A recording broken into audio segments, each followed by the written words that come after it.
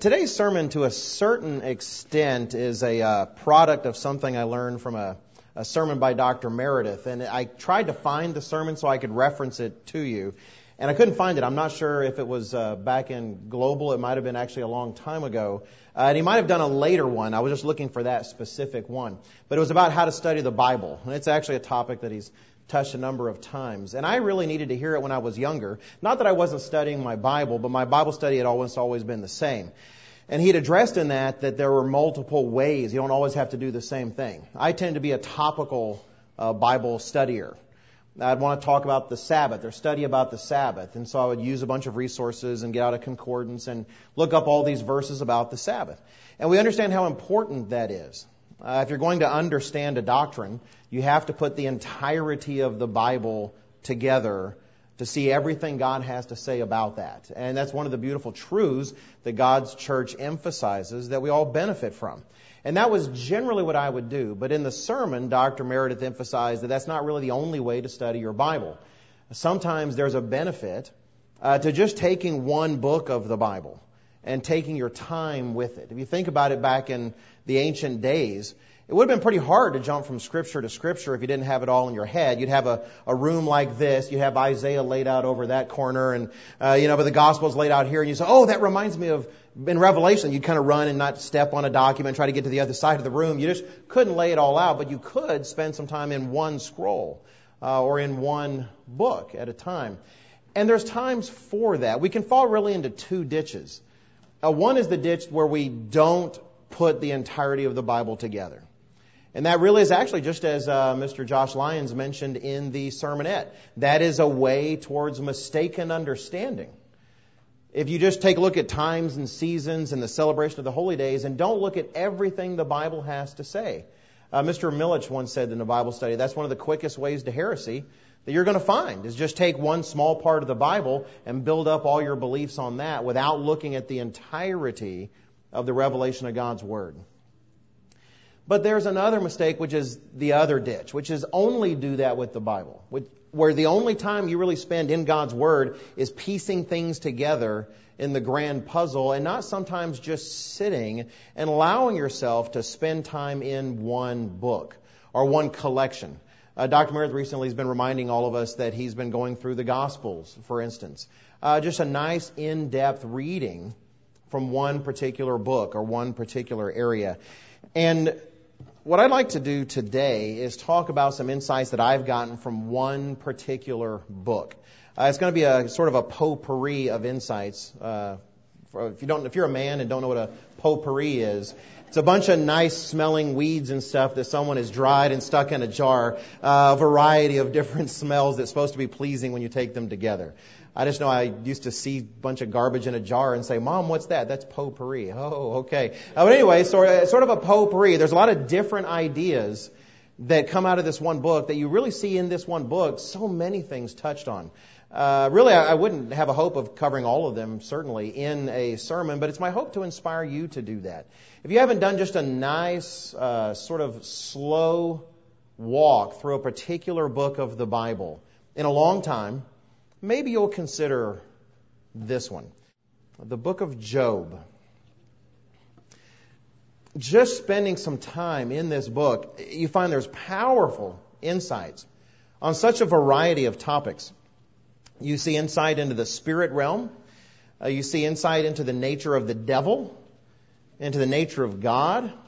You see insight into the nature of man, how man and God relate, how men relate to each other, how we should relate to others.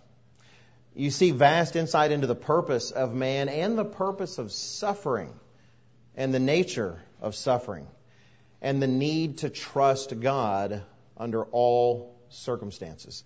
It really is a marvelous book, and that really is our goal today. Our goal today is just to glean from the book of Job a sampling of its powerful insights.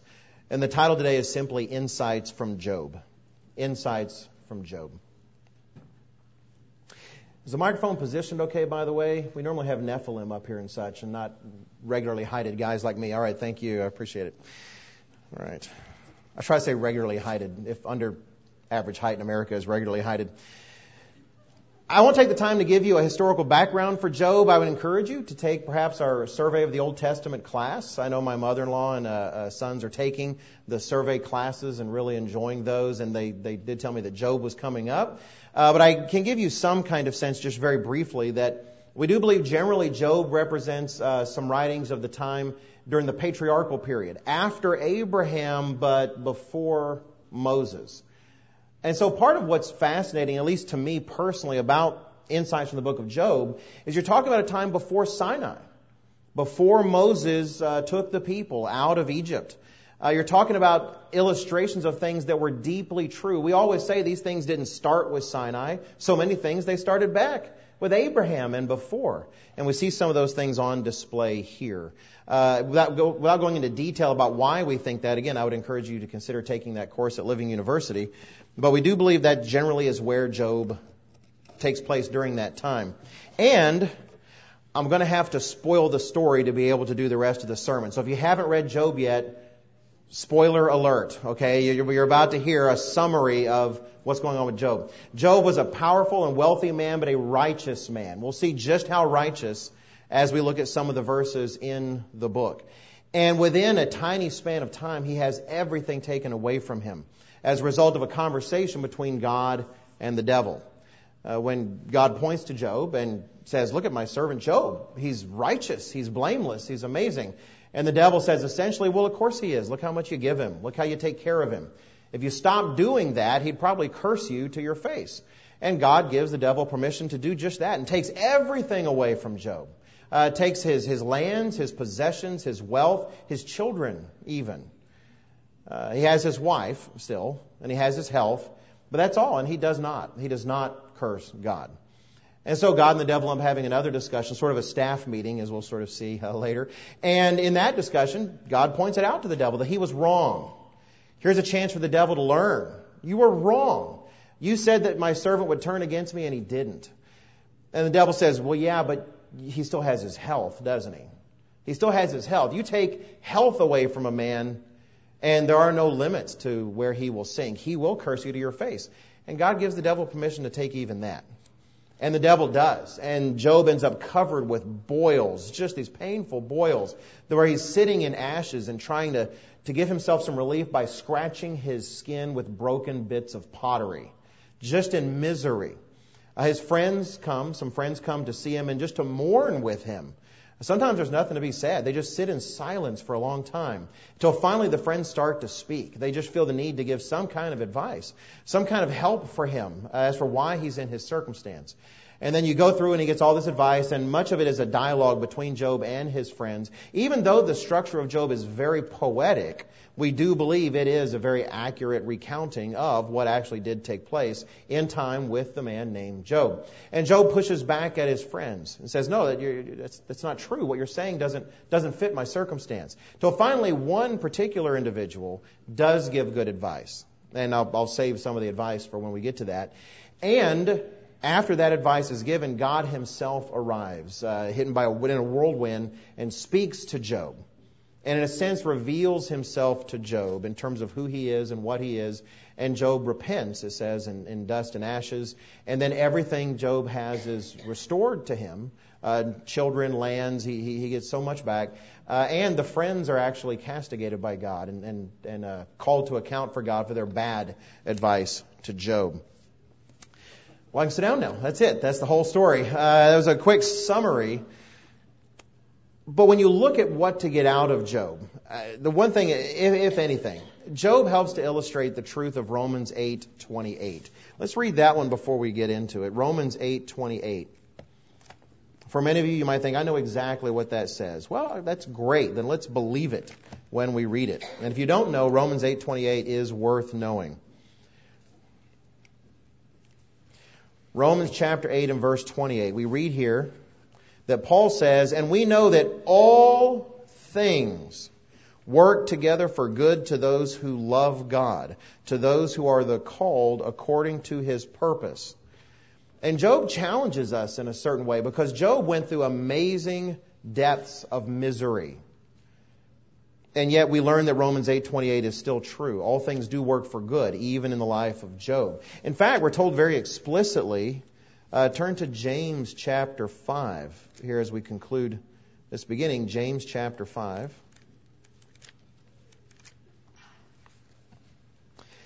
And James says something that Job himself might have found hard to believe at first.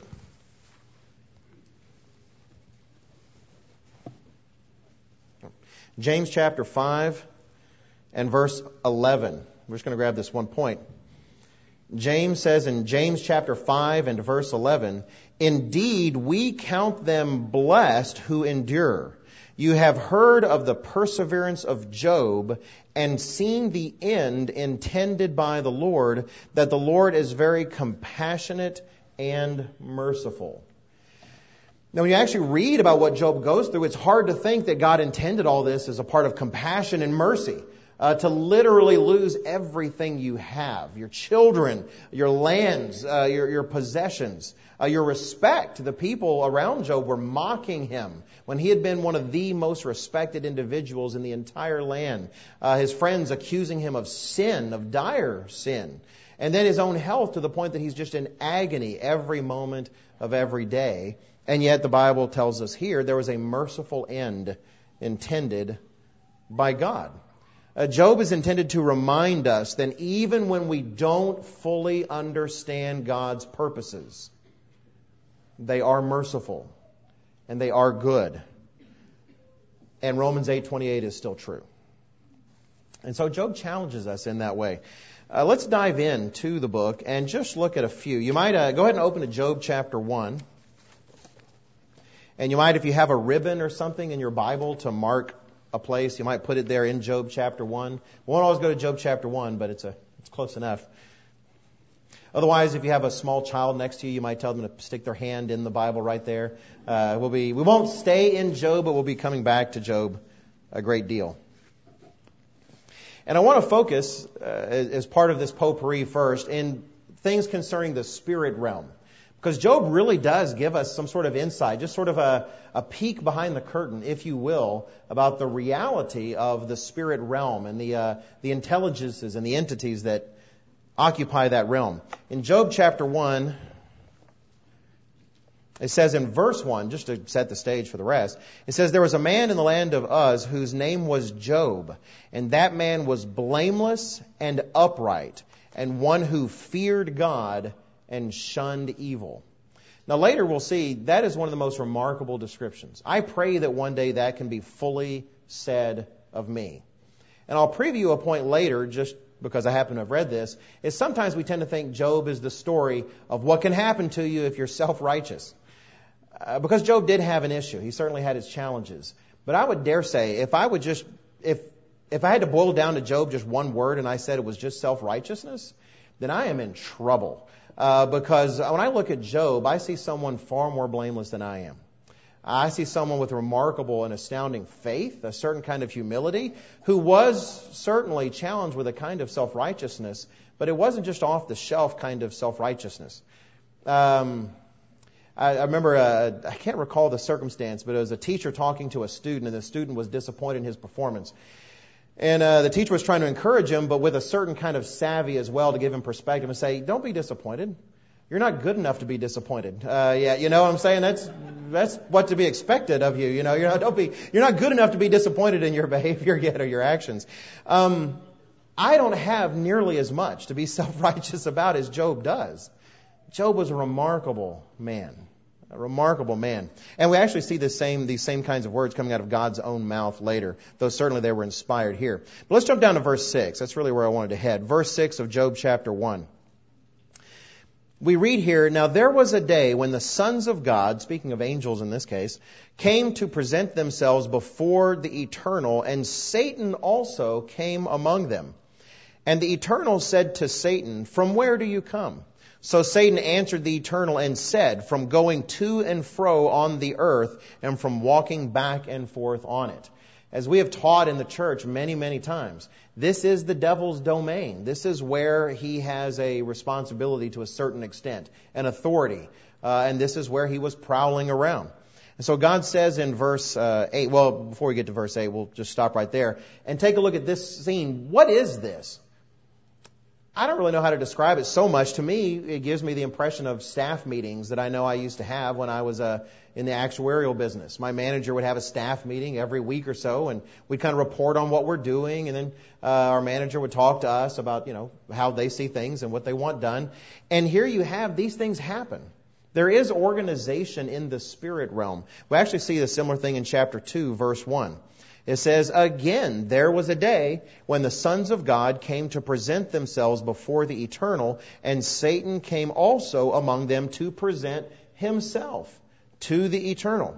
And the Eternal said to Satan, 'From where do you come?' So Satan answered the Eternal and said, 'From going to and fro on the earth, and from walking back and forth on it.'" In other words, I am where you have assigned me to be. Here I am on the earth. I remember the first time I actually read this particular verse, and I took notice of it, when I was in college. And it was one of those verses that reminded me that it's easy to think of the spirit realm as just something sort of fuzzy. It's just sort of there, when really, if our world is organized and detailed and full of just fascinating bits of structure that we don't even see all of, let alone what the spirit world might be. There's organization there. There's structures. There's levels of authority. And I just found it fascinating. It doesn't really give us a lot of detail. Now, you go into some other faiths. I think there's branches of Catholicism and even Judaism and Islam where they've created all these sort of fictional structures of angels and all the rest like they really know. They don't know. Anything they do know is because some demon may have whispered, "This is the way it is," and good rule of thumb, don't trust demons. But regardless, they have all this fantastic sort of hierarchy. And we do know their structure and organization, but God doesn't want us focused on that so much.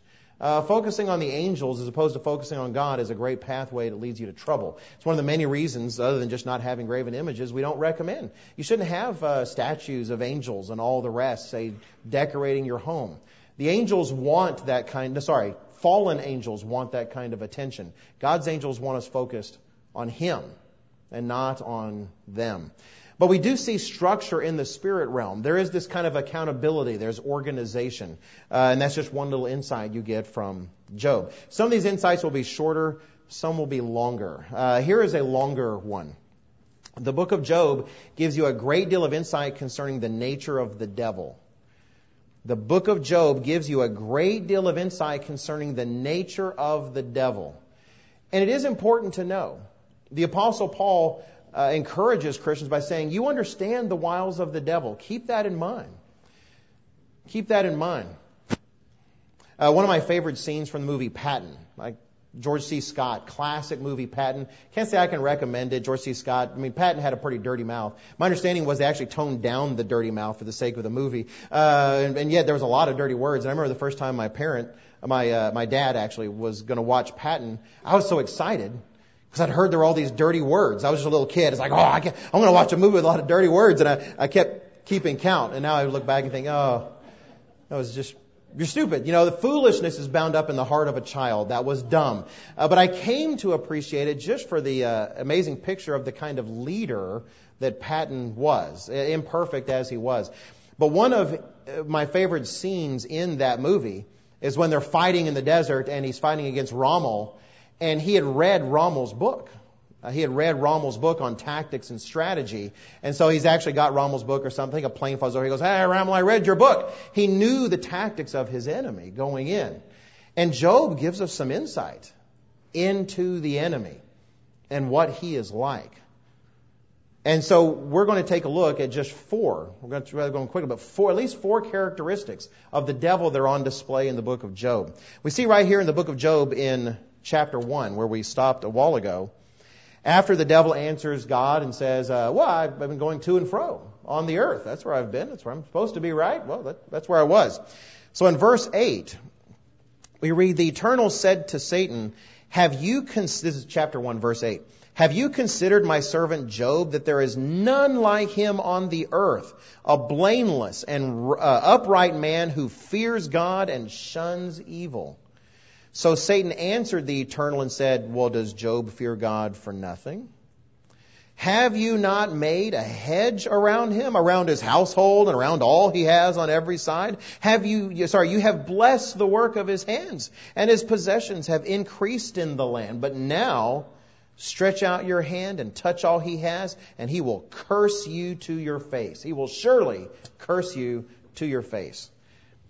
We see the exact same thing in chapter 2. After Job does not do that, Job's response actually is remarkable. We'll get to that a bit later. But we have another round in chapter 2 where the same thing happens, and we had stopped earlier in verse 2, but let's jump to verse 3. Again, the Eternal says, it says in verse 3 of chapter 2, the Eternal said to Satan, have you considered my servant Job, that there's none like him on the earth, a blameless and upright man, one who fears God and shuns evil, and still he holds fast to his integrity, although you incited me against him to destroy him without cause. It doesn't mean without cause. God has purposes for what he does. But in other words, he hadn't earned any kind of punishment. It's not like he's done something terrible or wrong. And so how does the devil respond? We see him in verse 4. So Satan answered the Eternal and said, skin for skin. Yes, all that a man has he will give for his life. But stretch out your hand now and touch his bone and his flesh, and he will surely curse you to your face. And so he really allows the devil to take away everything but Job's life. He does allow Job to keep his wife, but in the end that actually becomes part of the burden as well, because his wife is so frustrated as well and just says, just curse God and die. We tend to give her sometimes, I think, a short straw because that she doesn't seem to be as faithful as Job. But I put myself in Job's place and wonder where I would be at that point. It wasn't just Job that lost his children, right? It was Mrs. Job as well. But we see the devil in that. He is the accuser of the brethren. That's the first thing we see on display. That for every positive thing that Jesus Christ might want to say about you, or that God might want to notice about you, the devil has a way of twisting that. The devil is the accuser of the brethren. We see that stated, again, keep your place in Job, but we see that stated plainly at the end of the Bible in Revelation chapter 12. Revelation chapter 12. And speaking of the casting out of the devil in prophecy, Revelation chapter 12 and verse 9, we read, so the great dragon was cast out, that serpent of old called the devil and Satan, who deceives the whole world. He was cast to the earth, and his angels were cast out with him. Then I heard a loud voice saying in heaven, now salvation and strength and the kingdom of our God and the power of his Christ have come. For the accuser of our brethren, who accused them before our God day and night, has been cast down. We read that that is the way Satan is in Revelation, but here in Job you see it. You see it happening. Where if there's anything the devil can take advantage of to accuse you for, he does so. Now I don't know about you, but I give the devil plenty of ammunition without him having to make a whole lot up. But to see it in action where even the most positive of things, he takes advantage of an opportunity. It's just amazing to see it in action. It always does remind me, and I try to bring this up when I go to Revelation 12, that it makes me want to make sure that I'm not an accuser of the brethren. It makes me want to make sure that when I'm talking with others, that God isn't looking over the devil's shoulder while he's busy accusing the brethren and seeing me on earth doing the same. God takes that very seriously. And a lot of people need to understand whom they are imitating when they decide to spend time accusing brothers and sisters in Christ. So the first characteristic I want to point out about the devil that we see in this particular insight is that he's accuser of the brethren. Another is that he is malicious. He desires to do harm. He longs to do harm. We see that in these same two passages. In the first instance, after the devil makes his pitch and says, well, haven't you protected Job his whole life? Haven't you blessed the work of his hands? Doesn't he feel safe and warm and happy and wealthy? Of course he loves you, God. Of course he does. Take all those things away, he will curse you to your face. So we see in verse 12 that God responds to that. It says in verse 12, and the Eternal said to Satan, behold, all that he has is in your power. Only do not lay a hand on his person. That is, allow him to remain alive in his current state of health. So Satan went out from the presence of the Eternal. Now, when you read what takes place, let's go ahead and read what takes place. We'll refer to it again later, but we have to see that when the devil is unleashed, he truly does act with power and maliciousness. Starting in verse 13. It says, "Now there was a day when the sons and daughters, his sons, that is Job's sons and daughters, were eating and drinking wine in their oldest brother's house. Then a messenger came to Job and said, the oxen were plowing and the donkeys feeding beside them, when the Sabaeans raided them and took them away. Indeed, they have killed the servants with the edge of the sword, and I alone have escaped to tell you." So he is getting some really bad news about his oxen and his servants. How raiders came, took the animals, and just killed all the servants, and they left just this one to come bring Job the news. But thus begins one of the worst days you can ever imagine, because while each person is relating the news, he doesn't even finish giving the news, and the next person comes in with more news. We see that here in verse 16. While the particular first messenger was still speaking, another also came and said, "The fire of God fell from heaven and burned up the sheep and the servants and consumed them, and I alone have escaped to tell you."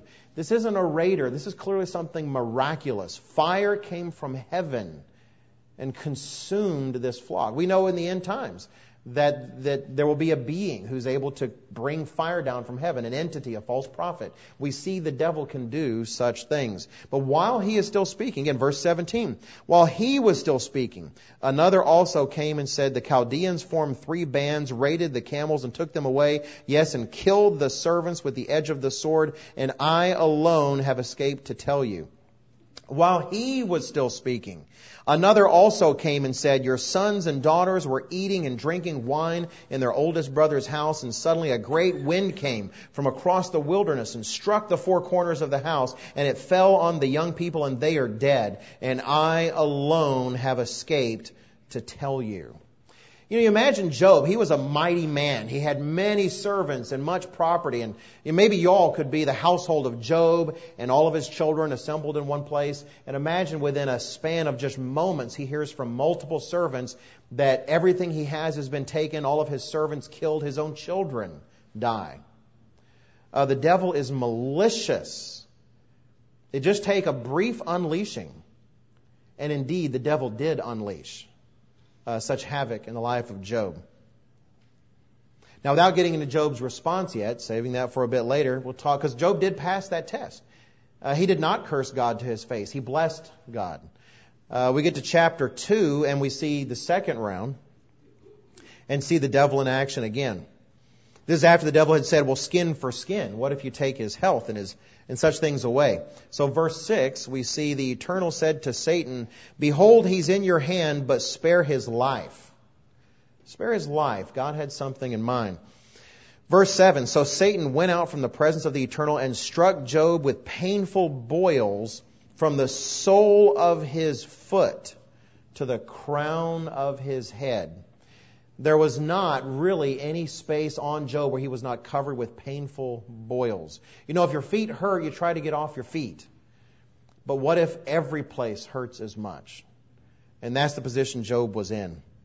It says he took for himself a potsherd, that is a broken piece of pottery, with which to scrape himself while he sat in the midst of ashes. This was the kind of agony that Job was in. It was enough that verse 9, it says, his wife said to him, "Do you still hold fast to your integrity? Curse God and die." Just be over with it. Clearly, God has turned against you and hates you. Just end your misery. Curse him and have it done with. And have it over with. The lesson I pick up from this is that the devil is malicious. Absolutely malicious. Actually, Mr. Aguin made a comment on Job at this point once and said, we get the impression that when the devil has something bad to do, he doesn't waste time in doing it. When the devil is free to do something bad, he does it. And I am reminded of this. Dr. Meredith continues to remind us over and over and over that the devil has no goodwill toward us.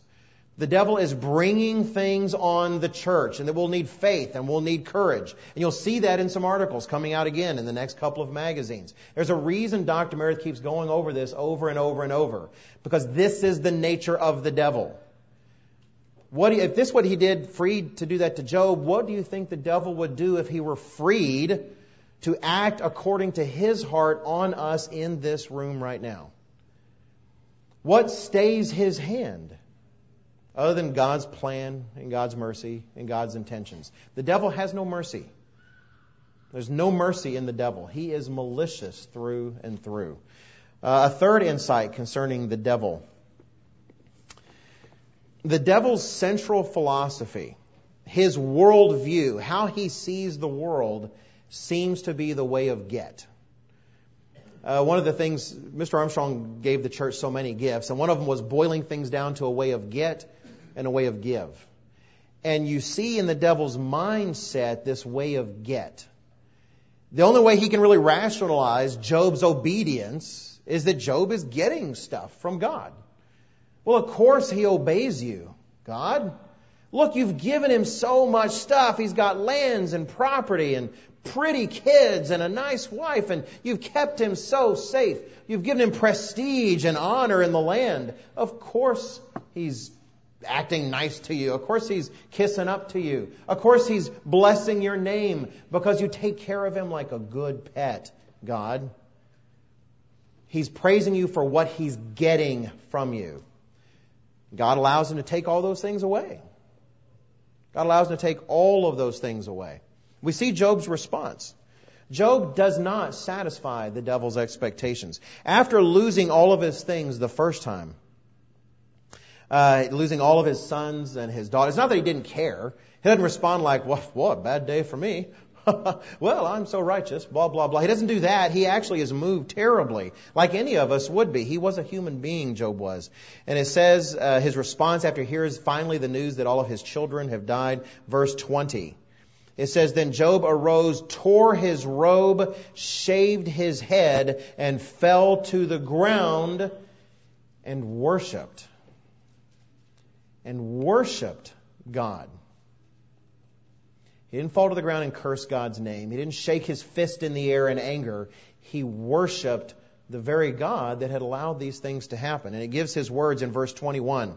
He said, naked I came from my mother's womb, and naked shall I return there. The Eternal gave, and the Eternal has taken away. Blessed be the name of the Eternal.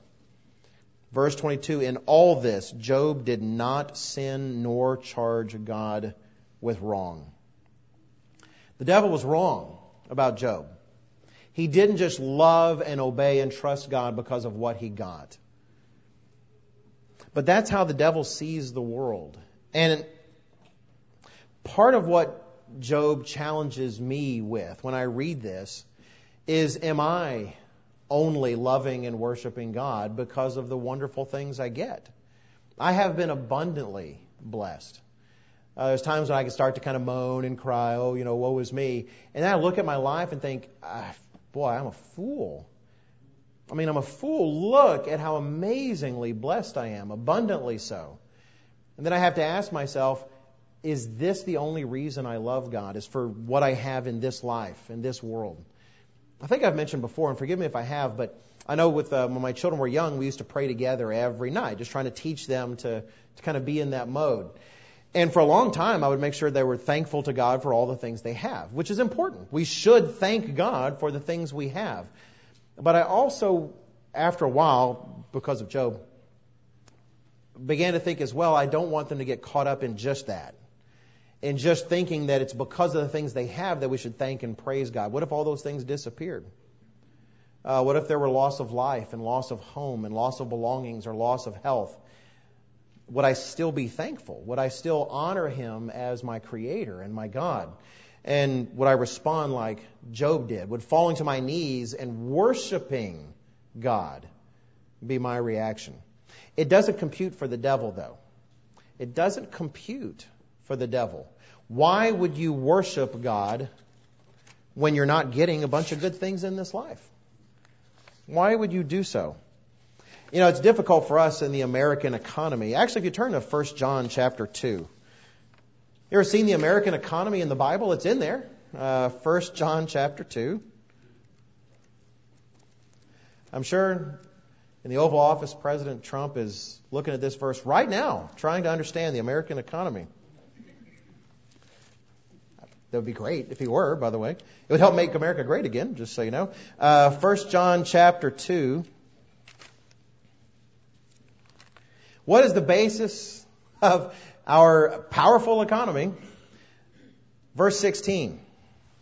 1 John 2, verse 16. For all that is in the world, the lust of the flesh, the lust of the eyes, and the pride of life is not of the Father, but is of the world. And the world is passing away, and the lust of it. But he who does the will of God abides forever.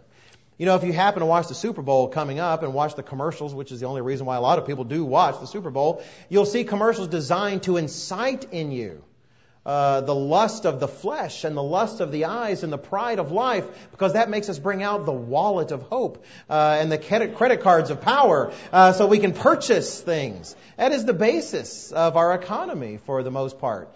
And that is how the devil sees the world. It's the way of get, and that's what he challenges God with. Of course he loves you because he's getting from you. And Job goes on to demonstrate that that is not the basis of his faithfulness to God. Whoops, I skipped too many pages, sorry. That's not the basis of Job's obedience. What Satan said Job would do, he did not do. The devil was wrong.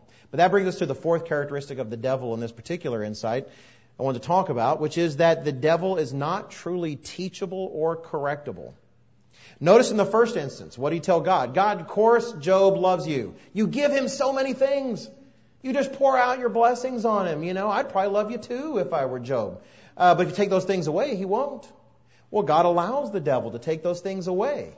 So the second, chapter 2, do we see the devil come up to God and say, wow, God, you are right. Man, I mean, I just knew it. I knew if you took all those things away, he would curse you. And then we did it, and he didn't curse you. I'm sorry, God. I apologize. I just want to learn. That's not what the devil says. The devil already believes he knows all the answers. He already knows all the answers. It was just a bad experiment. So he comes up with another one, right? He comes up with another one. He wants to keep experimenting until his answer is shown as true. The devil is not teachable. He does not repent and grow and learn. And we see that on display in Job as well. And again, we should reflect on ourselves in all these things. Am I an accuser of the brethren, like the devil? Do I ever act maliciously? Do I ever act with the desire to harm? To harm physically? To harm emotionally? To harm the reputations of others? Am I malicious? Thirdly, concerning the devil, we talked about how we can have a get mindset. Do I ever act with that kind of mindset? And then finally, am I also teachable and correctable? Hopefully I am. Hopefully we all are. All right, let's move on to another insight from Job. This one, I have found this one of my most helpful insights from Job personally, but it can be a little challenging sometimes. And that is the role of God's authority when Satan attacks. We see insight in the role of God's authority when Satan attacks. Notice who brought up Job first. In chapter 1 and chapter 2, it wasn't the devil, it was God. God brought up Job. God had a plan. We saw from James that God had a merciful end intended for Job. God's the one who brought Job up. And again, we see in his response, Job's words in chapter 1 and verse 22. In all this, Job did not sin nor charge God with wrong. Job didn't see it as something between him and the devil. He saw it as God's activity in some kind of way, at least in terms of what God allowed and God did. He makes it very blatant in verse 21. Again, he said, naked I came from my mother's womb, and naked shall I return there. The eternal gave, and the eternal has taken away. Now, who was actually acting here? It was the devil. That's very plain. God gave the devil permission, allowance to persecute Job. And yet Job words it in this way as that the eternal God has taken away. Can we process that? How does that really work? To me, this actually resolves certain questions in Scripture.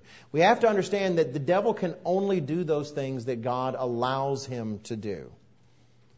The devil never persecutes and God looks back and goes, "Oh no, I wasn't paying attention. Canada's gone. Oh, I loved Canada." That never happens. God is always watching. He is always aware. And as Mr. Armstrong said, as Mr. Ames often emphasizes, God reigns supreme. God reigns supreme. To me, it helps resolve certain Bible difficulties. If you'll turn to 2 Samuel chapter 24, we'll see an example.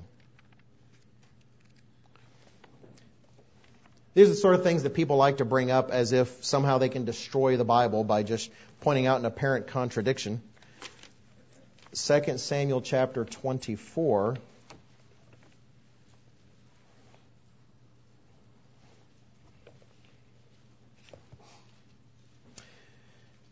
And starting in verse 1. 2 Samuel 24 and verse 1.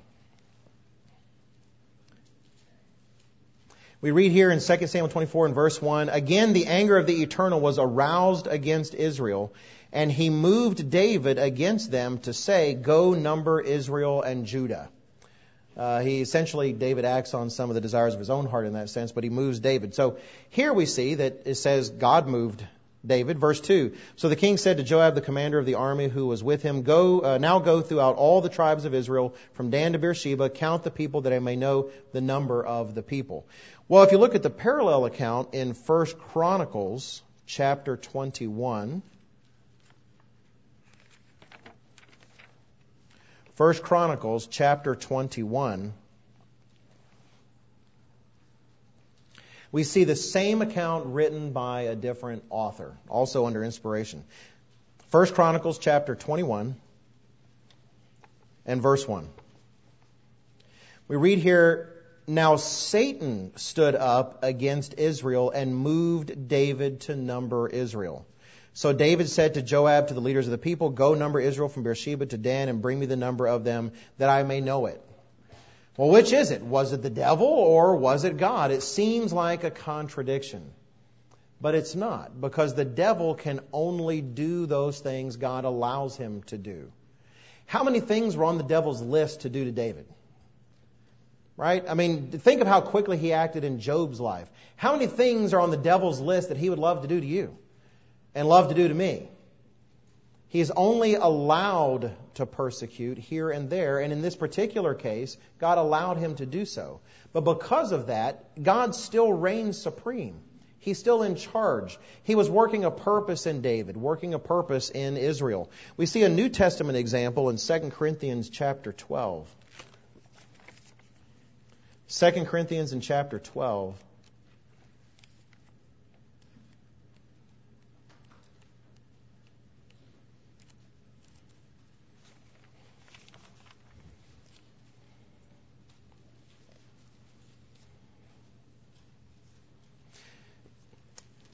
And we have an example of Paul that I use to encourage myself actually many times. An example of Paul, I believe, was he was allowed to experience not just for himself, but to be recorded for us clearly, because it was. 2 Corinthians chapter 12, Paul was talking about these visions that he had been given. And then we see how God kept him from getting the big head after these visions. 2 Corinthians 12 and verse 7. We read, Paul writes, "And lest I should be exalted above measure by the abundance of the revelations, a thorn in the flesh was given to me, a messenger of Satan to buffet me, lest I be exalted above measure. Concerning this thing I pleaded with the Lord 3 times that it might depart from me. And he said to me, My grace is sufficient for you, for my strength is made perfect in weakness. Therefore, most gladly, I will rather boast in my infirmities, that the power of Christ may rest upon me.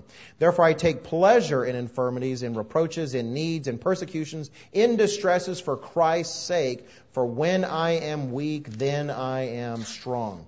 In this case, he makes it very plain. We just saw it was a messenger from the devil, a messenger of Satan, this thorn in the flesh. He's under no doubt who has caused this in his life. It's the devil. And yet, who does he plead to? Who does he interact with? With God.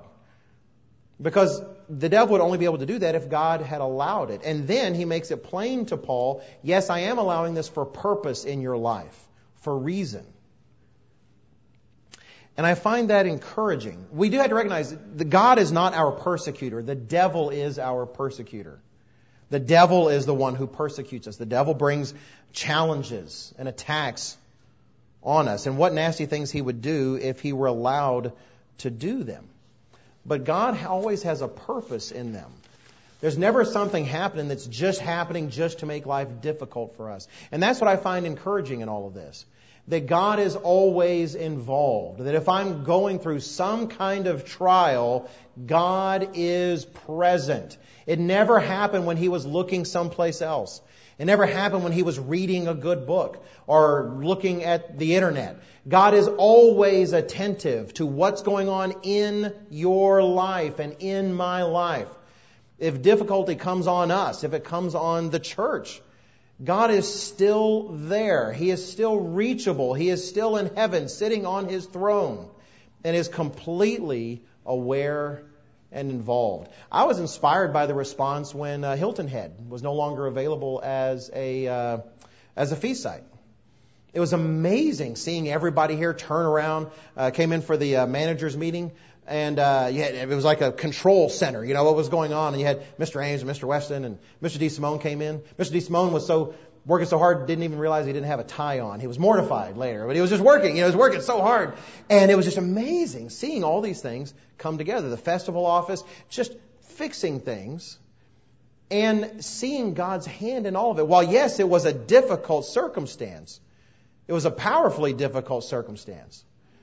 But you saw God's hand working in it for purpose. We don't always know the purpose, but it's times like this that remind me there is a purpose.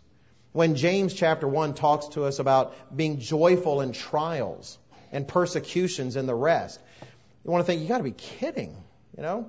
When someone is doing something terrible to you and they're ripping you apart physically or emotionally, praise God for that, find joy in that. And he's not talking about being giddy like some person that's just lost their mind, but at the same time, there is a certain comfort and even a certain kind of joy, recognizing that if something's going on in my life right now, it's because God has plans. It's because God is doing something, and I can trust Him for that. Okay, so these insights related to sort of what goes on in the spirit world in terms of our interactions. I'd like to focus in the rest of the sermon on insights concerning the humans. There are people in the story as well. And we get insights about them in Job, and really then insights about us.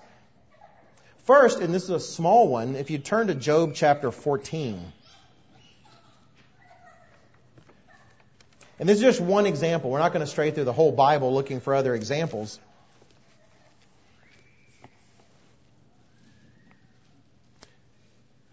But there was a sense of the purpose of man and the idea that it was beyond this life where our great purpose would truly be fulfilled. And we see this even in Job. As far back as Job, there's this belief in the resurrection, a belief in something coming that is far more important than what we have today. We see this reflected in Job chapter 14, where Job finds some comfort. Job 14 and verse 14. He asks, if a man dies, Job 14:14, if a man dies, shall he live again? All the days of my hard service I will wait, till my change comes. You shall call, and I will answer you. You shall desire the work of your hands. He had lost virtually everything in this world a man could long for and want to possess. But where he found comfort was knowing this wasn't the purpose of it all. There was a purpose beyond. That even if he dies, and at that point in his life, you read the verses before, he felt like death would be sweet relief. And that even if he died, he knew there was a time coming when God would desire the work of his hands. And there was good intended for him. Side note, by the way, I can't help the aside, but it's a hot topic today. You see an increasing growth in this desire to allow legally assisted suicide or medically assisted suicide. It's a big hot topic now. Canada's going crazy with it. They're busy killing teenagers and children in Europe because they've just gone wild with this idea that everyone should be able to control their own death and have it as dignified as they want. And yet, Job, who understood God's righteousness, he says earlier in that verse 13, "Oh, that you would hide me in the grave." He tells God, he goes, "My life is worth nothing to me now. If you would just let it end, and I'd be done." Notice he didn't take his own life because he was a righteous man and that would be wrong. He recognized that is God's decision. It is God's decision. Job recognized through all of this, he may have been fairly disfigured, covered in boils, but he was still an image bearer of God. And that life is sacred, to be taken or given at God's choice and not ours. So side note, another insight from Job. Moving back to my topic. In Job chapter 14, verse 14, we see that he understood there was a purpose for him later. He hadn't read the book, Your Ultimate Destiny, though I recommend it to Job if I see him next week. He hadn't read the book, but he did understand there is a purpose to life, and this isn't it. This isn't it. This is not some New Testament creation. It's not a creation of Herbert W. Armstrong or the Living Church of God. This idea of something beyond us, where we are changed into something better, has been around since the beginning. Has been around since the earliest parts of the Bible. All right, that was a short one. Let's move on to a discussion I'd like to make of Job's righteousness. Another insight in terms of Job as the example of righteousness. If we go back to Job chapter 1, and this was something that really challenged me because I used to really focus on Job as just self-righteous. What a self-righteous guy. He was so self-righteous, that he had to be covered in boils and all the rest. I'm glad I'm not that self-righteous. Well, I've come to learn that I probably outdo Job in this regard. That I probably think more highly of myself, and I have less to think highly of, like I mentioned. Job was incredibly righteous, and it's not just that we can conclude that. God himself says so. God uses particular phrases. We see them used in Job, but they come out of God's own mouth as well. In Job chapter 1 and verse 1, we read it earlier. Again, it said, "There was a man in the land of Uz whose name was Job, and that man was blameless and upright, and one who feared God and shunned evil." Those are four very particular descriptions. There's a commentary I like to use on occasion. They're off sometimes, like all commentaries are. Actually, Dr. Merritt talked about that in the sermon about studying the Bible as well. But Kiel and Delitzsch, some of you are familiar with their commentary on the Old Testament. They comment on this particular verse and go through those four descriptions. Here from their commentary, they mention, the writer intentionally uses four synonyms together in order to describe as strongly as possible Job's piety, the reality and purity of which is the fundamental assumption of the history. That is the book of Job.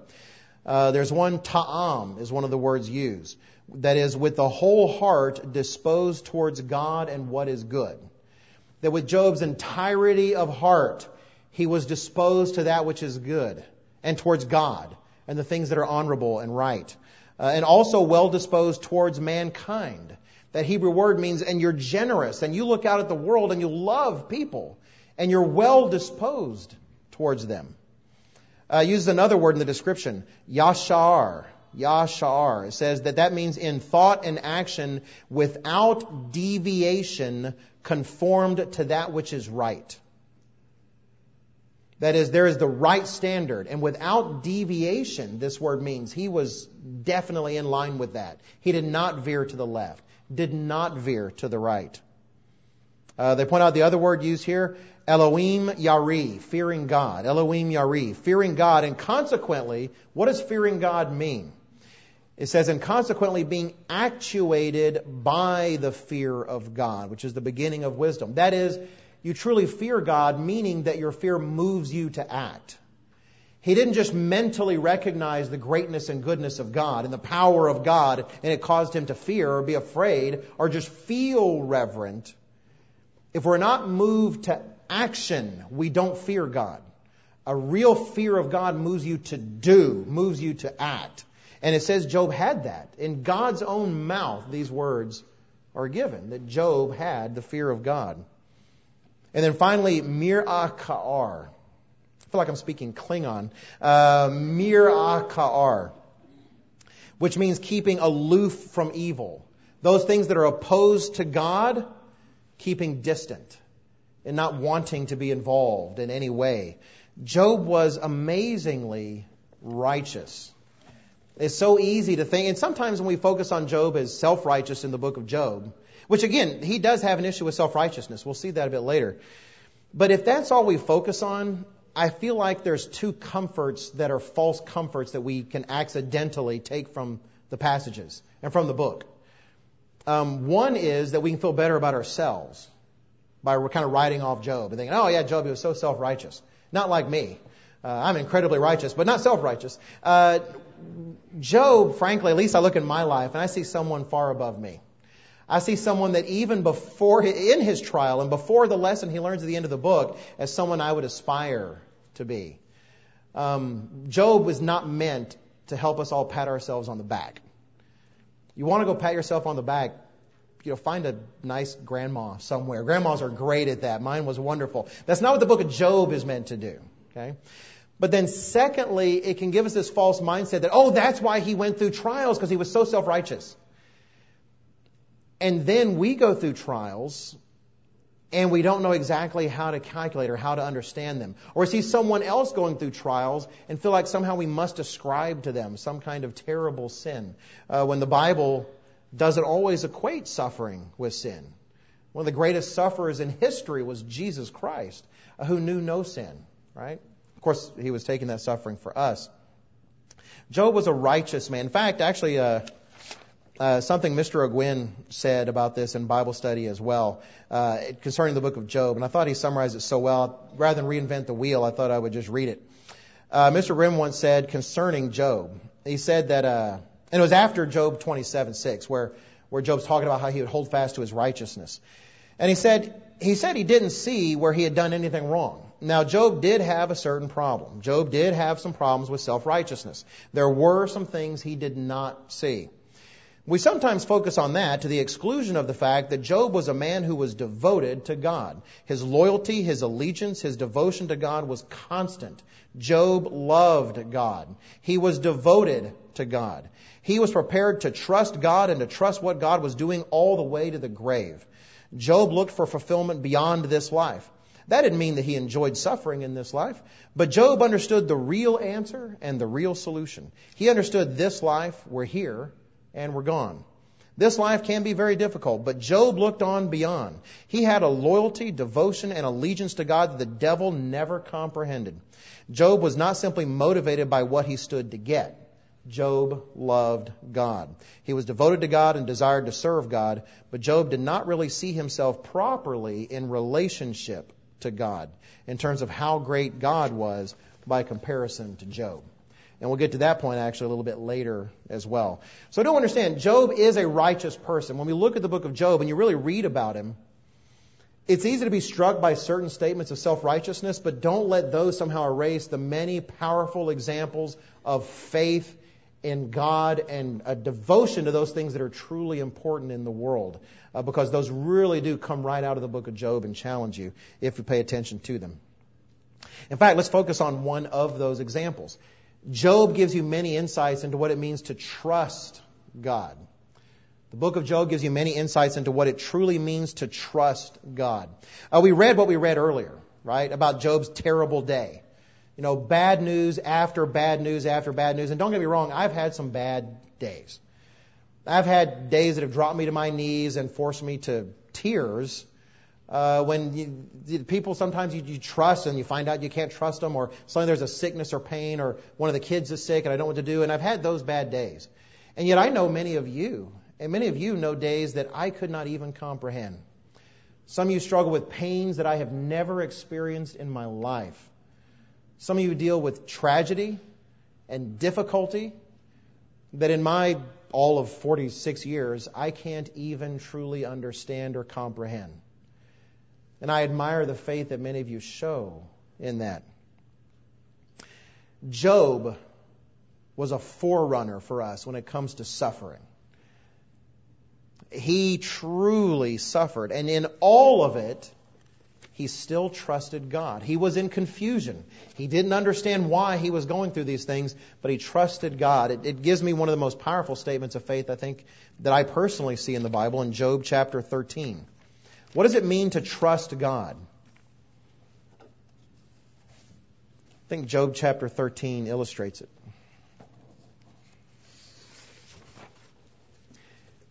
In Job chapter 13, and we'll start in verse 13.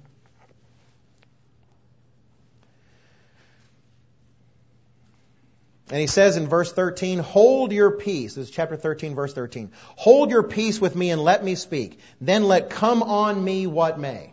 Let come on me what may after I speak. Why do I take my flesh in my teeth and put my life in my hands? Why am I going through all of this? What do I feel like an animal? And yet, verse 15, though he slay me, yet will I trust him. Though he slay me, yet will I trust him. Now we see in the second half of verse 15 a touch of the challenge he does have. Even so, I will defend my own ways before him. I know the life I've lived. I will argue for this life with him. And then verse 16, he also shall be my salvation, for a hypocrite could not come before him. I do trust him to do right by me, he says, even though he's essentially saying, I don't see it now. I don't see it now. Though he slay me, yet will I trust him. Job was willing and ready to die in his confusion, not understanding, why do I suffer? Why have I clearly been cursed by God in some kind of way, where even miraculous things have destroyed my belongings, where he has unleashed the devil on me so completely. And yet, even if I die confused, I will trust him. No, there's an answer coming to this. That's an amazing statement. It's an amazing statement. It's a model for us. It's easy to say things like, I know, God is going to save me. God's going to heal me. And therefore I will trust him. It's another thing to say, even if he never heals me, yet I will trust him. That is a completely different statement. And I am not saying I've mastered that, just so you know. That's like grad club stuff. That's like graduate level stuff. Okay? Christian walk is one of progression. It's one where you grow. And Job is in a place that I long to be, that I pray that I can grow towards that. I pray we all can. That utter, complete trust in God and his choices concerning our life. Job also displayed a willingness to be taught in that trust. He's frustrated. And I think that another thing I like about Job is I see such humanity echoed in his words as well. In Job chapter 6. Some of you I know because I've talked with you, and I know you'll see yourself in some of these verses. Job chapter 6 and verse 24. What does he say in his suffering and in his difficulty? Job 6 and verse 24. Teach me, and I'll hold my tongue. Cause me to understand wherein I've erred. How forceful are right words, but what does your arguing prove? All of you talking to me. All this back and forth, I need to know what it really is. I need to know why I'm suffering. If someone would just tell me why I'm suffering. In fact, he speaks quite boldly. Turn to chapter 13 as well. We were there earlier. Chapter 13.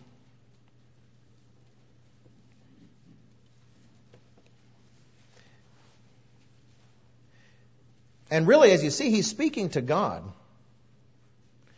Like it says in verse 22, then call and I will answer, or let me speak, then you respond to me. How many, verse 23 of chapter 13, how many are my iniquities and sins? Make me know my transgression and my sin. I want to know. I just want to know what I've done wrong and why I'm doing all this, because I look at my life and I can't see anything. I mean, how many times has some of your hearts cried out in the same way as Job? Just let me know. Why is it that this house isn't selling? Why is it that I still have this limp? Why is it that I still have this cough? Why is it that my child is still sick? Why is it that I'm still struggling to find a job? Is it a sin? God, show me. Just show me what it is so I can fix it and be done with all of this. Often that's really the motivation. We just want it to be done. We want it to be over. And we think somehow knowing that will be the key somehow to having it over. And yet, it's kind of ironic, in Job's case, wanting to know his iniquity really was part of the trial itself. It was actually part of what God was doing. When you really look at what God declares before Job at the end, you get the impression that the experience Job had was fertilizing the soil for that, was somehow making him ready for that lesson. In all of his wondering, in all of his concern, in all of his striving, he did trust God. He did trust God in a way that I think would shame many of us. But it was difficult. Another insight concerning Job. Is Job's self-righteousness. And there's lots of little clues you can turn to here and there. We've addressed one, but we're going to look at the end of Job chapter 31. And I'm going to use an analogy from an old French book, Les Miserables. Many of you have seen the musical, which distorts a lot of the book here and there. I've talked about that before. They make Eponine pretty. She wasn't pretty, but it's a musical. You got to make her pretty. But anyway, I'm not bitter. The end of Job chapter 31, we see this insight. We see this in Job, where I'll save how I word it, how I come to understand it after we read this passage. Job chapter 31, and we'll start in verse 35. This is at the end of Job's big discussion. This is where he silences all of his friends. And it's at the end of his big discussion here in Job chapter 31, starting in verse 35. He said, "Oh, that I had one to hear me. Here is my mark. Oh, that the Almighty would answer me, that my prosecutor had written a book. Surely I would carry it on my shoulder and bind it on me like a crown. I would declare to him the number of my steps. Like a prince, I would approach him. If my land cries out against me and its furrows weep together, if I have eaten its fruit without money or caused its owners to lose their lives, then let thistles grow instead of wheat and weeds instead of barley." And then verse 1 of chapter 32. "So these three men ceased answering Job, because he was righteous in his own eyes." He was self-righteous, but he was also righteous. This is the thing. Sometimes we can think of self-righteousness as thinking highly of ourselves when really we haven't earned the right. Job was amazing. He really was amazing. But there's this scene in the book, at least, in Les Miserables by Victor Hugo, where he's talking about the character Cosette. She was a pretty girl. She's been growing up with the guy she thought was her dad, Jean Valjean. And she reaches an age where she looks in the mirror, and she's a pretty girl, but you reach an age, what she did, where she looks in the mirror and notices that she's pretty. You know the difference? She was a pretty girl, but then finally she looks in the mirror and notices that she's pretty. And I can't think of the words, and it's a big book, I couldn't find it, but there's where it says, it responds to her reaction, and he describes it as if at that point she was a little less pretty. Because inside there was just this kind of little bit of sort of corruption, if you will. It wasn't much. It's not like if you haven't read the book, it's not like she has this terrible, she becomes Darth Vader or something at the end of the book. She actually has a wonderful life. It all just kind of goes forward. But it was an interesting insight there by Victor Hugo that kind of embracing of, your own, it's like, oh wow, I'm pretty. Then all of a sudden inside she was a little less so. And to me, that's what I see in Job. It's not a pretty girl looking in the mirror, but I see a man who was righteous and very aware of his own righteousness. a little bit perhaps more preoccupied with his own righteousness than he should have been, as opposed to God's righteousness. And that's a subtle, it's a little kind of self-righteousness, but it is still self-righteousness. God doesn't want us focused on ourselves on those kinds of ways. Now let's turn from Job to his friends, because there are some insights you gain from his friends. And I'm just going to have to encourage you to go read what they say to Job later. There's multiple discourses over the course of the book. It is a steak dinner. It really is. Plan on taking some time with the book of Job. Let's talk about Job's friends. Job's friends as self-appointed teachers. If you turn to Job chapter 42, you see God's concluding summary of the advice of Job's friends. Now, these guys were friends. Now, you might say, with friends like these, who needs enemies? They're just constantly, oh, Job, you must have sinned. You must have looked at a pretty girl wrong, or you must have done this, or done wrong by the poor, or this or that, trying to figure out what kind of sin Job had committed. That's how you make your friend feel better while he's suffering, is tell him how sinful he probably is and hiding it from the world. And yet their intentions, they were good friends. What kind of friends just sit with you in silence for days and days and weep with you? And weep with you. They apparently were close and were trying to help, but God actually lumps their advice in a place we don't want our advice lumped. At the very last chapter of Job 42, and verse 7. After Job's repentance, we read in verse 7, and so it was, after the Eternal had spoken these words to Job, that the Eternal said to Eliphaz the Temanite, my wrath is aroused against you and your two friends, for you have not spoken of me what is right, as my servant Job has. Now therefore take for yourselves 7 bulls and 7 rams, go to my servant Job, and offer up for yourselves a burnt offering, and my servant Job shall pray for you. For I will accept him, lest I deal with you according to your folly, because you have not spoken of me what is right, as my servant Job has. Now he's commenting on the advice of those particular 3. There is one who there's a 4th one who gives Job good advice, Elihu. So when you're reading through it, it's the last person that speaks before God who actually gets it right. But here's the point I want to make about Job's friends. If you actually take the time to read their advice, it doesn't sound that bad. I could see myself saying some of the things they say. And some of the things they say, you can find scriptures that correspond fairly well with some of the things they say. And I bring that up because we're at a time in the history of the Church of God, as we get close to the end of the age, where self-appointed teachers are constantly rising up from seemingly every nook and cranny of the overall organization or disorganization of people that call themselves Church of God. That is, people outside of living everywhere. It seems like there's some guy finds, hey, I can get a free website. I think I'll run my own church. Next thing you know, they're just springing up everywhere. And yet, Job's friends warn me in their example that just because you can spout scriptures out, don't think you're speaking for God. Because even though they could have backed up some of their... Job, well, hey, it says in the Torah, it says in the New Testament, they couldn't bring up the New Testament, didn't have it yet, but still, they could have backed up some of the things they said, and yet they weren't putting the pieces together right. It takes more than just knowing verses. It takes discernment, and it takes God's involvement. It's so easy sometimes to pat ourselves on the back thinking, we know the verses. I know what verse you need to hear, let me tell it to you. And we don't always. We might know a verse, but it may not be quite the advice that God knows that person needs to hear. I remember early on in the ministry, out in the field, and having to advise someone, or go visit with someone, I should say, that had just been through an incredible personal tragedy. And the verse that comes to mind is Romans 8:28, all things work for good. But I tell you, sometimes that is the absolute worst thing to say to someone who has been through tragedy. Because it can make the verse seem flippant. And it's like, really, all things work for good? Well, tell me, smart guy, how's this going to work for good?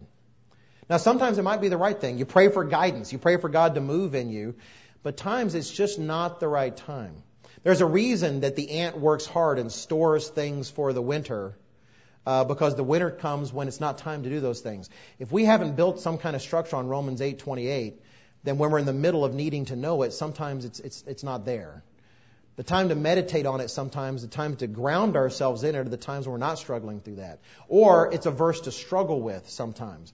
But to just throw it out there like, oh, hey, Romans 8:28, all things work for good, makes you feel better, doesn't it? Sometimes instead it's a matter of just sitting there with somebody, kind of like Job's friends, in silence. It takes discernment. It takes God being with someone in the judgment. I know as ministers, I look out at, Charlotte's rich with olive oil, right? You can't throw a rock and not hit a minister when you're in Charlotte. And I feel like I can speak for all of us when I say we take that burden tremendously seriously, knowing that God holds us accountable for the advice we give out of the Bible. And it's not just a matter of just cranking out verses like a machine. It's a matter of knowing what exactly does God want to say to that person. It involves time on knees. It involves prayer, sometimes fasting, because it's a heavy burden. And Job's friends, if you look, that's what I'm encouraging you to do, look at their advice in isolation. And sometimes it sounds like good advice. It sounds like good advice. You got to understand, they didn't know the end of the story. They were giving advice based on just they saw a friend who was suffering. And frankly, a friend that surely couldn't be as righteous as he seemed to be. Nobody's that righteous, except Job was. So Job's friend's advice humbles me in that way. Just because I know the Bible, don't think I actually know what to advise. I know what to advise. Finally, an insight from Job that we need to learn. And we haven't tapped the well dry, just so you know. Job, for me in my life, Job has been the gift that keeps on giving. It's got the shortest name in the Bible, right? We don't have any two-letter names for a book in the Bible. Job is a tiny name book that's just so rich and full. And this last lesson has been probably the one that has lingered with me the most, and probably one that I go back to the most. And actually I heard reflected in Mrs. Mariah Lee's song, coincidentally, actually just a Sabbath or so ago. Finally, God's lesson for Job, at least the way I boil it down, is that God needed Job to understand, Job, I'm God and you're not. I'm God and you're not, Job. We see the solution to Job's circumstance. We already saw it in chapter 2. In fact, I might just turn there as a reminder. We saw it at the very beginning of chapter 32 as we were reading from chapter 31 on into chapter 32. And we saw in 32 in verse 1 where it said that, so these three men ceased answering Job because he was righteous in his own eyes. Elihu, the one who spoke rightly, provided a different perspective. He was a young guy, but he was spot on. And we see it in Job chapter 33, for instance, and verse 12.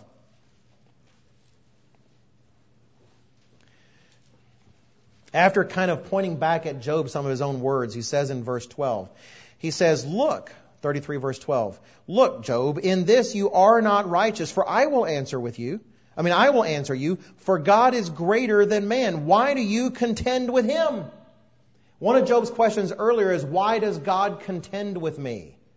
And Elihu, talking to a guy suffering in boils, sitting on ashes in agony, and says, why do you contend with him? For he does not give an accounting of any of his words. What does he really owe you, Job? You need a certain kind of perspective that you don't have. If you turn to Job 35, it's a long discourse. Job 35 and verse 1. We'll read a good bit of it. It says in Job 35 and verse 1, moreover, Elihu answered and said, do you think this is right? Why do you say my righteousness is more than God's? Now notice Job never uttered those words. You will not find a verse where Job says, oh, my righteousness is more than God's. But there was this sense in Job that somehow God was being unjust. He trusted God. He knew in the end there'd be some kind of answer, but there was a part of him, however deep it was, that seemed to feel God was being unjust. That Job, who seemed to deserve truly nothing, was getting such terrible treatment. When in the end, what do we all deserve? What do we all deserve? right? Romans 3:23, 6:23. The wages of sin is death. It's what we've earned. It's what we've earned.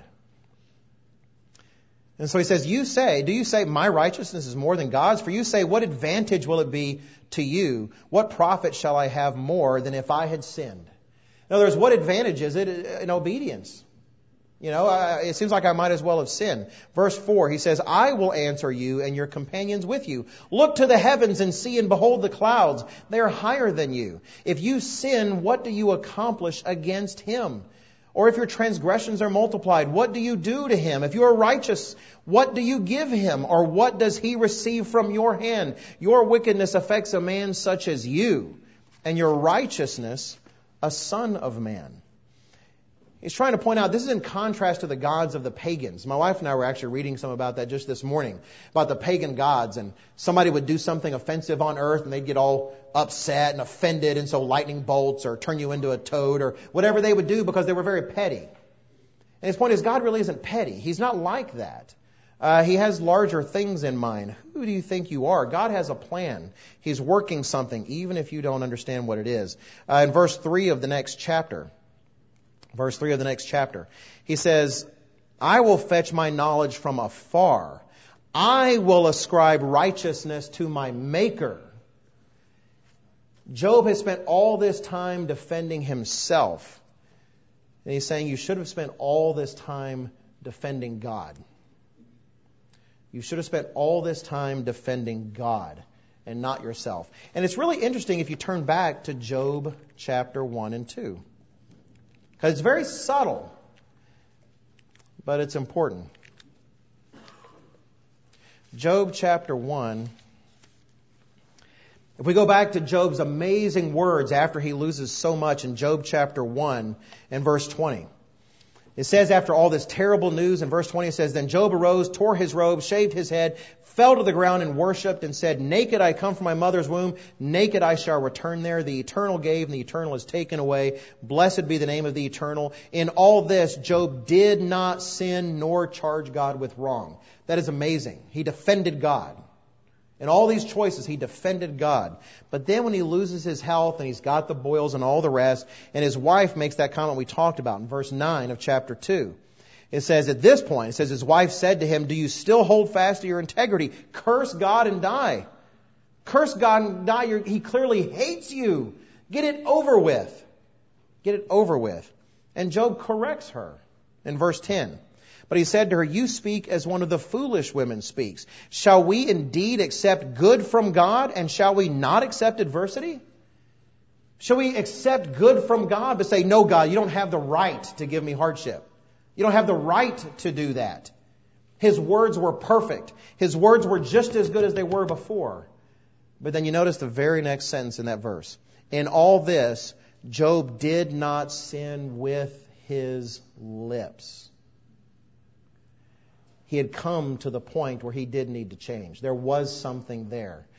One of the ways I like to look at Job, and I hope this is true, I don't want to go through what Job had to go through, but Job was amazingly righteous, but our journey with God never stops.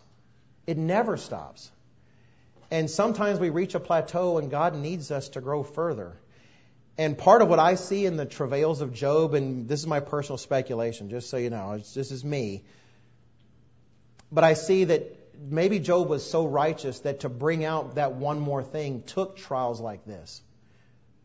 You ever had some kind of cyst or something that was just so deep, it's just painful, that just to find the next thing for Job to work on took something phenomenal in his life. But it did bring him to that point. Even with his lips, he still didn't. But there was something going on there. He was asking questions he'd never asked before about God. It's interesting. You know, we tend to focus on the chapters Job 38 through 41 where God talks about himself and his power and his majesty. You might just put in your notes Job 29. And that's where Job does the same thing, but about himself. Job talks about his rightness and his goodness. And part of what God needed Job to learn was Job, I'm God, and you're not. And you might think, what a ridiculous thought. I could never think that I'm God. I look in the mirror and say, not God, clearly not God. But yet at the same time, we do tend to idolize the self to a certain extent. It's part of human nature. Almost like, if I want to give Job some credit, imagine this is God's righteousness from here to here. Maybe Job thought, no way am I God. I'm just really about up to here. But it seems ridiculous, right? Even just to say that. If this is a yard, are we a foot? Is our righteousness compared to God an inch? Is it an eighth of an inch? Job may not have thought that he was all the way there, but he compared himself to God far too favorably. And if we really meditate, I think we'd find it's easy for us to do as well. Okay, when I meditate, I find it's really easy for me to do as well. And Job has reminded me of that, and I think we all can. Well, that's all the insights I'm going to give you today. I am out of time, but I hope it's encouraged you to consider this book. The book of Job really is something amazing. It gives us insights concerning the spirit realm, the relationship between God and man, between man and man, the nature of righteousness, the purpose of man, the plan of God, and the purpose of suffering, the meaning of deep faith, and the only true perspective that gives us a right view of our lives, which is a right view of God in the first place. If you're looking for a new book of the Bible to jump into and swim around, I hope you'll consider the book of Job.